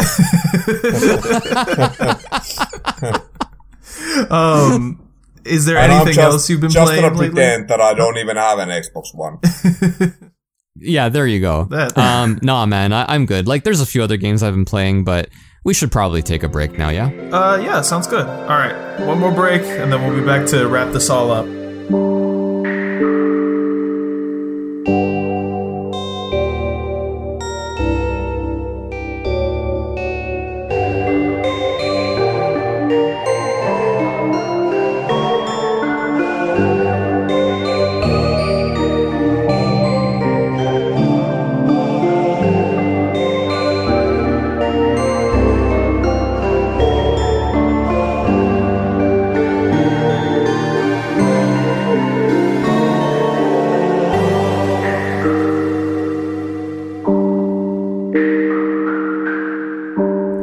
And we're back. Paul, you had something you cannot wait to tell our listeners before we get to my games. Yeah, there was a key thing about Dungeon of the Endless that I forgot that Arnie was kind enough to point out to me on our break. Even though it's called Dungeon of the Endless, it does end, and and it is like a manageable amount of time. Pretty much, yeah, but in a good way. Your average game will last anywhere from about half an hour to about 3.5 hours. So it's not like your typical roguelike, like, for example, Dungeons of Dreadmore, the classic, where you could pour, 20 hours into your character and then bam, you're done. Yeah. No. Your average game won't last more than about 3.5 hours, I would say. Yeah, and that completely changes things for me, because, like, I That's way more could appealing, sink yeah. an Yeah, Paul, hour you just made a into lot more game. appealing, actually. Yeah. It's really a key fact that what I should have done was spent less time making fun of you and our listeners and more time actually making the game sound good. So I apologize for that. I mean, the making fun of not so much, but definitely the timing I apologize for. All right. So, Arnie, what have you been playing? I know. I guess that leaves me, finally. Mine is, I think it's going to be pretty short. I've been playing a few things. One of the things that I didn't talk about when we did one of these the last time was I played through Grim Fandango, finally. Oh, nice. Which is a game that I've been wanting to play for years. I want to say like 5+ years at this point. Because I really liked point-and-click adventure games when I was younger, but the LucasArts Double Fine sort of era kind of passed me by because I was really into consoles at the time, not so much computers. But Grim Fandango was fucking hard, man. Oh, yeah. I actually just recently, I used to be in the point-and-click games back in the day on PC, Full Throttle, Day of the Tentacle, the Monkey Island, and all those games. But yeah, Grim Fandango was something that, I don't know, for whatever reason, I missed out on it. Yeah. But I did recently buy it digitally on the Switch. Haven't played it, but now I'm a bit like, damn, should I even play it? I will say, it's worth playing for the story and the characters, but I used a guide extensively. Yeah, the puzzles are hard in this one. Yes. They're punishing, especially early on in the game. You can get by pretty easily. The game is without counting the time it takes you to figure out puzzles. The game is relatively short. I think it's only 4 chapters, something like that. So if you have a guide, you can probably beat it in an afternoon. But the actual story and going from the beginning to the end and everything that happens in between is so much fun and actually legitimately funny. The writing is, that I would recommend it just as an experience, not necessarily as a game. But as the experience of playing it, I think is really fun. So that was one.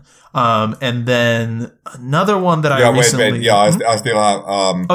Still have one thing to mention about that. Yeah, when I said that I played a lot of point-and-click games back in the day, at the same time, that was before I actually had access to internet. Yes. And, access to all these guides. So I didn't, actually finish a whole lot of those. Yeah. Same here. Yeah, same for me. So I think if in the future we will have an episode about point-and-click games, then I'm probably gonna play through Grim Fandango. Well, that's the thing too, is that these games were at the height of their popularity when, as Paul likes to say, I had infinite time. And so when you used to get stuck, it was well, I guess I'll just try everything all over again, click on everything on every screen. But I have no patience for that now. It's funny to me, I used to actively try to avoid guides as much as possible. I was I don't want to go on GameFAQs. I want to figure it out, because there is satisfaction to figuring something out, except when the logic in the puzzles is so insane that there's been times when I figured out a puzzle in a point and click, and I've just been this was not worth it. The series of clues that I had to put together to come up with this insane solution to this puzzle was not worth my time. But now I'm just I'll try a few times. I'll try everything that makes sense to me. And then if none of that works, I'll just be I'm just going to look it up. Yeah, same here. Can you imagine me playing those games back when I was 10 or 11, 12? Yeah. When my English wasn't really that great back then, and I didn't have any guides. And I mean, yeah, sure, I had infinite time, but still, some of those games were really challenging. Yeah. Especially when you actually had to type in commands, it wasn't just clicking. Oh, yeah. No. Oh, yeah, dude. The old Sierra games oh, man. Yeah. No. I was point and click. That was the extent of my, descent into that sort of genre. The text parsers and all that stuff, I didn't get into that. Might be for the best. Yeah. I mean...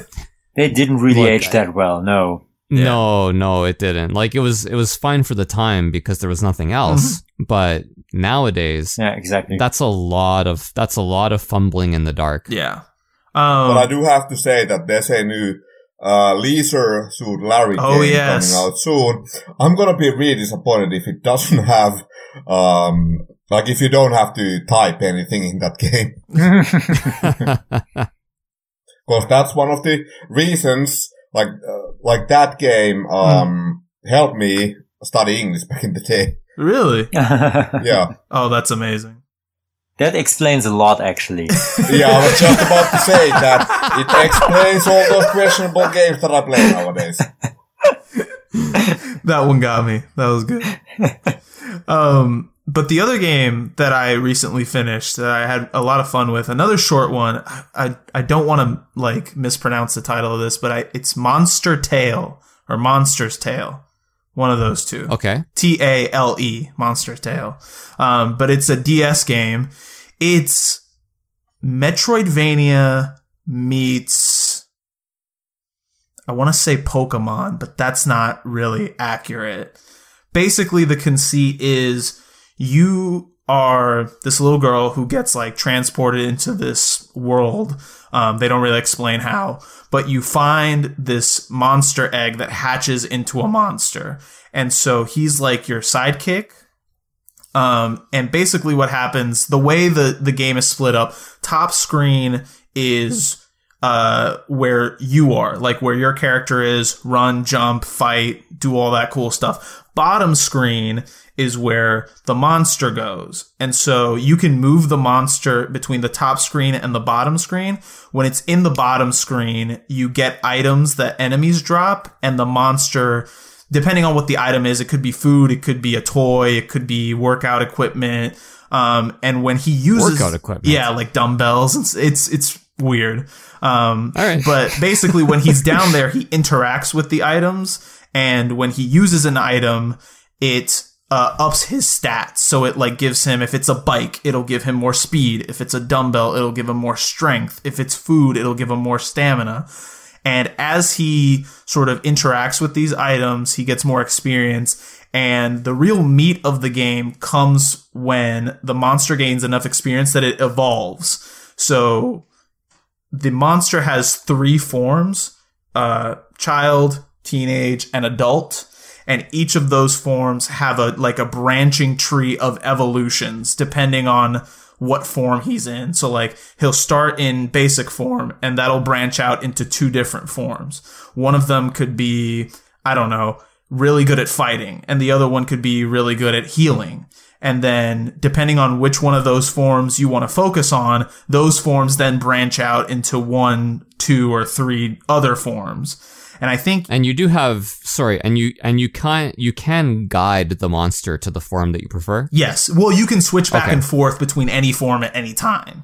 You're not, you're not sort of stuck like on a path when you pick it. You just have the ability to like, I want to switch to this form now, and I want to switch to that form now, depending on what it is, because there's also, the monster also comes in 3 colors, blue, red, and green. Green being earth, blue being water, red being fire, and they have sort of a rock, paper, scissors effect on battles. So like enemies also come in the 3 colors. And so if your monster's blue and the enemy's red, like the monster can attack the enemy and it'll have more damage. And the opposite is true. Like if you're an element that the enemy is strong against and they hit your monster takes more damage. No. Yeah.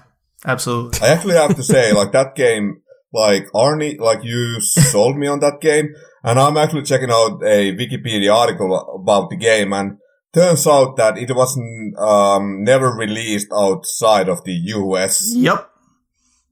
And once again, in Soviet Finland, we never got that. Yep. But I can't remember, is the DS region free? I think so. The DS is region free, yeah. But okay, so that's all apparently, good. like, there was supposed to be a remake for the 3DS, but I guess it never happened. Nope, got stuck in development hell. They were originally also planning a sequel that never got made. But so, you know, mechanically, what the game boils down to is like, you sort of craft this monster however you want to help you. And then you sort of control, like, do you want the monster on the top screen helping you fight and using abilities to like heal you and stuff, or do you want him on the bottom screen using items and like growing more powerful? So there's that sort of balance back and forth. But the game is just like, it's pretty short. I think I spent like 8 hours on it and I beat it.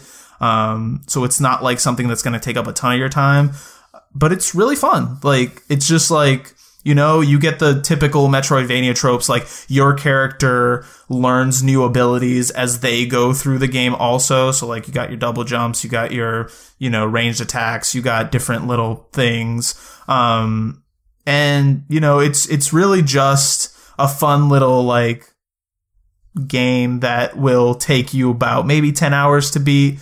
But there's a lot of depth in there if you really want to get into it. Like for me, I basically just stuck with a form that I liked that had abilities that I liked and tried to level it up as much as possible, and I was able to win. But if you really want to get into it, like, I think there's something like 20 some different forms across all three like stages of the monster. And each one has like their own unique ability and their own unique stat buffs and their own unique whatever. And you can level each form individually. I think the most I ever got was like level 20 something, but I'm pretty sure you can go much higher than that. So if you really are into like grinding and min-maxing and stuff like that, you can get like pretty deep into the game, but you don't have to, which is what I like. Like you can play it pretty much however you want. And if you are good enough with your character to like battle, then you can get through pretty much everything. Sounds cool. Yeah, I have to say, like, that sounds really interesting. Like, like I said, you totally like sold me on the game, but I'm actually checking out eBay listings. It's and turns out expensive. that's quite a hidden gem. Yes. Because even the cheapest, like, cart-only copies are like 30 euros. I have a cart-only copy that I found at a GameStop. I don't even have a box copy. I found a little cart at GameStop, and that's how I bought it, because I had heard of it before, and I wanted to play it. But it really, like, honestly, for the price, like, I don't know. I don't feel comfortable, like, fully recommending it because it is pricey. And you're not going to get, like, again, you might get, like, 8 hours out of it. Unless you really want to, like, said, I mean, sort of dig into it. But story, and there are ways to play these games without, you know, actually. Oh yeah. Not that I recommend, you know, all the shady stuff, but like, we can't pretend it's not there. Yeah. We can't pretend there aren't ways to play these games that don't involve the original card. Absolutely. So. But what I would suggest is, like, if it sounds interesting, because it's really hard to, like, explain. I always pick games that are really hard to explain on here. I would say, like, check out, like, YouTube videos of it and see if it's, like, your cup of tea. The art style is also, like, very cartoony. It's not pixel art. It's not sort of like gritty like you'd expect, like maybe something like Metroid or Castlevania. Not like that at all. It's very like lighthearted and sort of, I think, maybe aimed towards a younger crowd, but it's pretty fun. I had a good time with it. Cool, man. Yep. And then the last Anything one. else? Yes, last one. Which I've been playing recently. I really wanted to finish it before today, but I wasn't able to. But I'm like this close to getting it done. Is 2064 Read-Only Memories. Oh, which I wanted to really- start this soon. I have the limited run Vita edition, and I really want to play that. Yes, I got it. They were having a Golden Week sale on PSN, and I got it for $3, I think. Oh, that's cool. Yeah, I know, right? Digital only. But I started playing it immediately because the first time I heard about this was I was in New York with Ozzy and Paul had just gotten the PS4 version. That's right, yeah. Yes. And I was like immediately like, the art style of this, I could tell it's like very Blade Runner-y, Snatcher-y, so I definitely want to play this immediately. And it's really fun. Like, it's another point and click, but much easier. Like, you're not going to get stuck on any puzzles with this game. Like, as long as you're diligent and you, like, sort of click around a bit, you'll very easily like figure out every puzzle. But much like Grim Fandango, the appeal is in the story and the characters and everything like around that. So it's super fun. And like, cool, man. The settings, the voice work, the music, like I really enjoyed all of it. I would say, Strilly, if you're looking to start it, I would say go for it. It's also not one that's going to take you a ton of time. Mm-hmm. There's even an achievement for beating the game without ever saving. Mm-hmm. So like if you really sat down and like only went from point A to point B doing what you're supposed to do, you'd probably beat it in an afternoon. I think I'm on the last chapter, which is the 5th chapter. But it's a trip, man. It's a journey. And there's like fun little side stuff to do too. There's like, there's arcade machines with like made up games that you can play and stuff like that. Cool. And there's one fun fact. If anybody is into the game Valhalla or VA11 Hall A,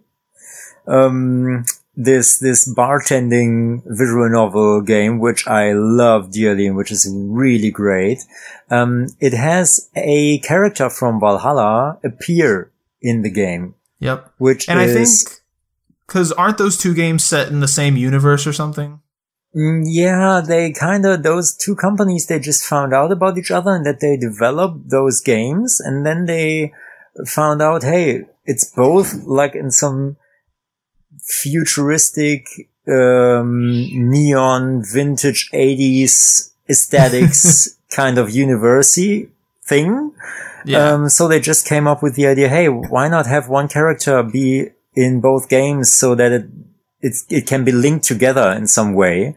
Yeah. And they found it just, it's like a nice cameo. It's not like they planned it beforehand. It's just, it was something that came along while they developed both. Yeah. And that's a way better story than what I thought it actually was. Yeah.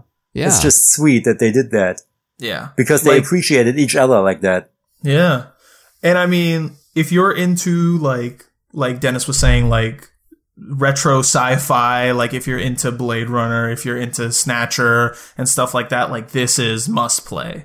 Like it's a sort of a very fun take on the Neo, it's set in Neo San Francisco.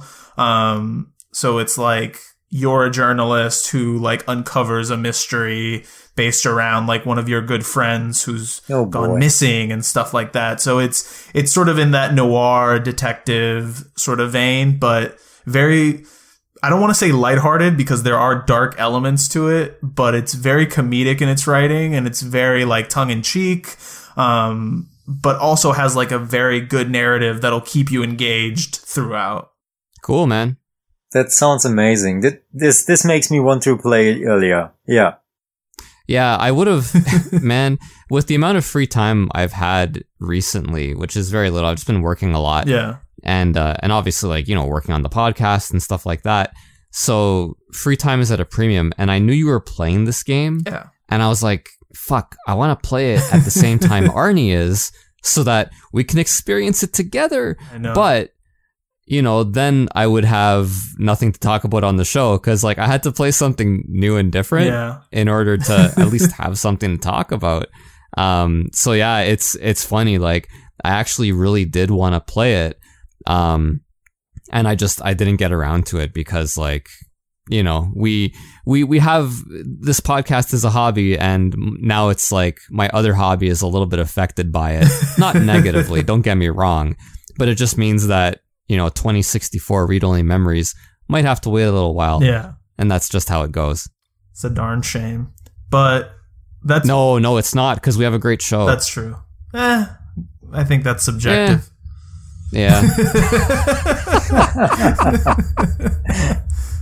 But no, so that's pretty much what I have and haven't been playing. Like I've started a bunch of stuff. And it's funny because one thing I did want to say is when we were talking about the rub games on DS and we were talking about games that integrated like touch controls, I've been playing a lot of DS games recently and I have like a bunch of DS RPGs and some of them are just like unplayable to me. Like, what was the game I tried to play the other day? Nights in the Nightmare. I don't know if any of you guys have heard of this game, but again, this is another one I found it at like GameStop for like $6, and I only have the cart for it, and I popped it in, and like I started trying to play this game, and I just have no idea how the controls work, and like there was a tutorial, and I still didn't understand like how the controls worked, and I'm just like, am I stupid? Like, how do I not understand how this works? And it's like, I looked it up online. It's just like a very weird system that they have, but there's so many like DS RPGs that like use the bottom touchscreen in such weird ways to like play games that I just cannot. Like the other one I tried was Blue Dragon Plus, and that one I had heard that it was a strategy game. So I was like, oh, that's going to be so cool. It's going to be like Fire Emblem. No, it's real-time strategy. Okay. And I was like, oh no, I can't play this. Cause it's like, you basically have to like scroll around the map and like click on each individual character and like click on where you want them to move. And then like click on what actions you want them to take. And I'm just like, this is too much for me to be like scrolling around this screen so hectically. So I could not handle it. But there are like, for example, I mean, if you're looking for, it's funny that we're talking about games to look for the Nintendo DS. I mean, but in all seriousness, like if you want a real-time strategy game and it's super, super cheap, Age of Empires for the DS. I played it and I loved it. Really good. Yeah, man, that game, that's like really shockingly good game. Yes, I bought that at a flea market and I was like, well, this is going to be terrible. And then I popped it in and I was like, I played through like 6 or 7 of the missions and I was like, this is awesome. Yeah. I didn't know that. So yeah, Nintendo DS, man, the hottest new handheld. There's so many, like, that's why I think it's really sad that GameStop's like shredded so many of those cases and manuals for those games, because there are so many like weird, interesting games for the Nintendo DS that I still want to play that you just can't, like, it's so hard to find them now and they're so expensive. I remember, because you had it, I wanted to play Darkspire.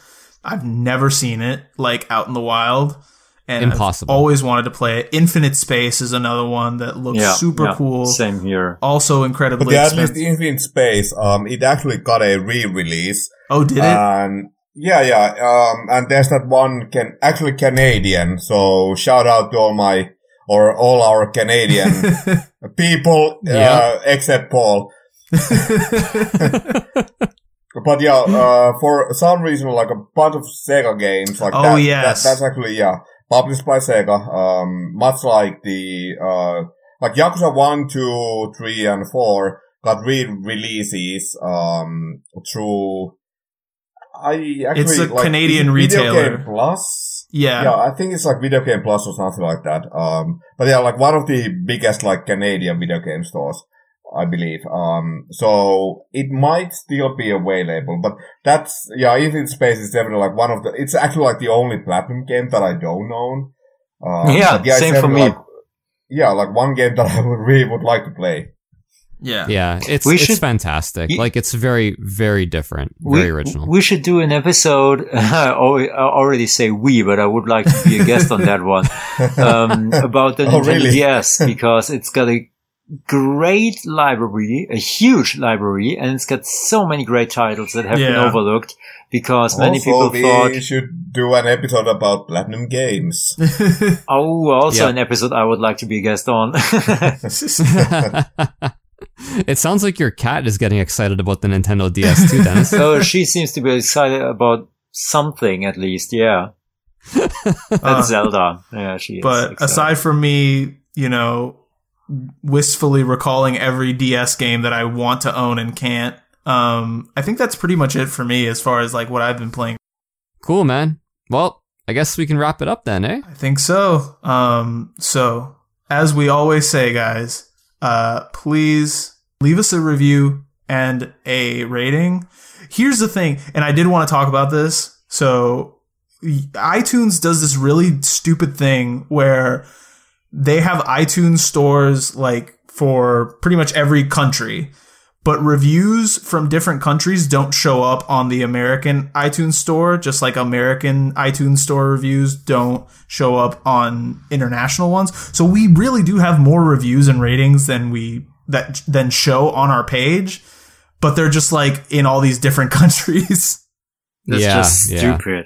I know it's frustrating, but so we'd like to as much as we can try to get reviews and ratings for our show, because it's important for iTunes to like push us on other people in their recommended feeds and get other people listening to our show. So if you don't do anything else for us, please leave us a rating and a review, hopefully a nice one, but we understand if it's not.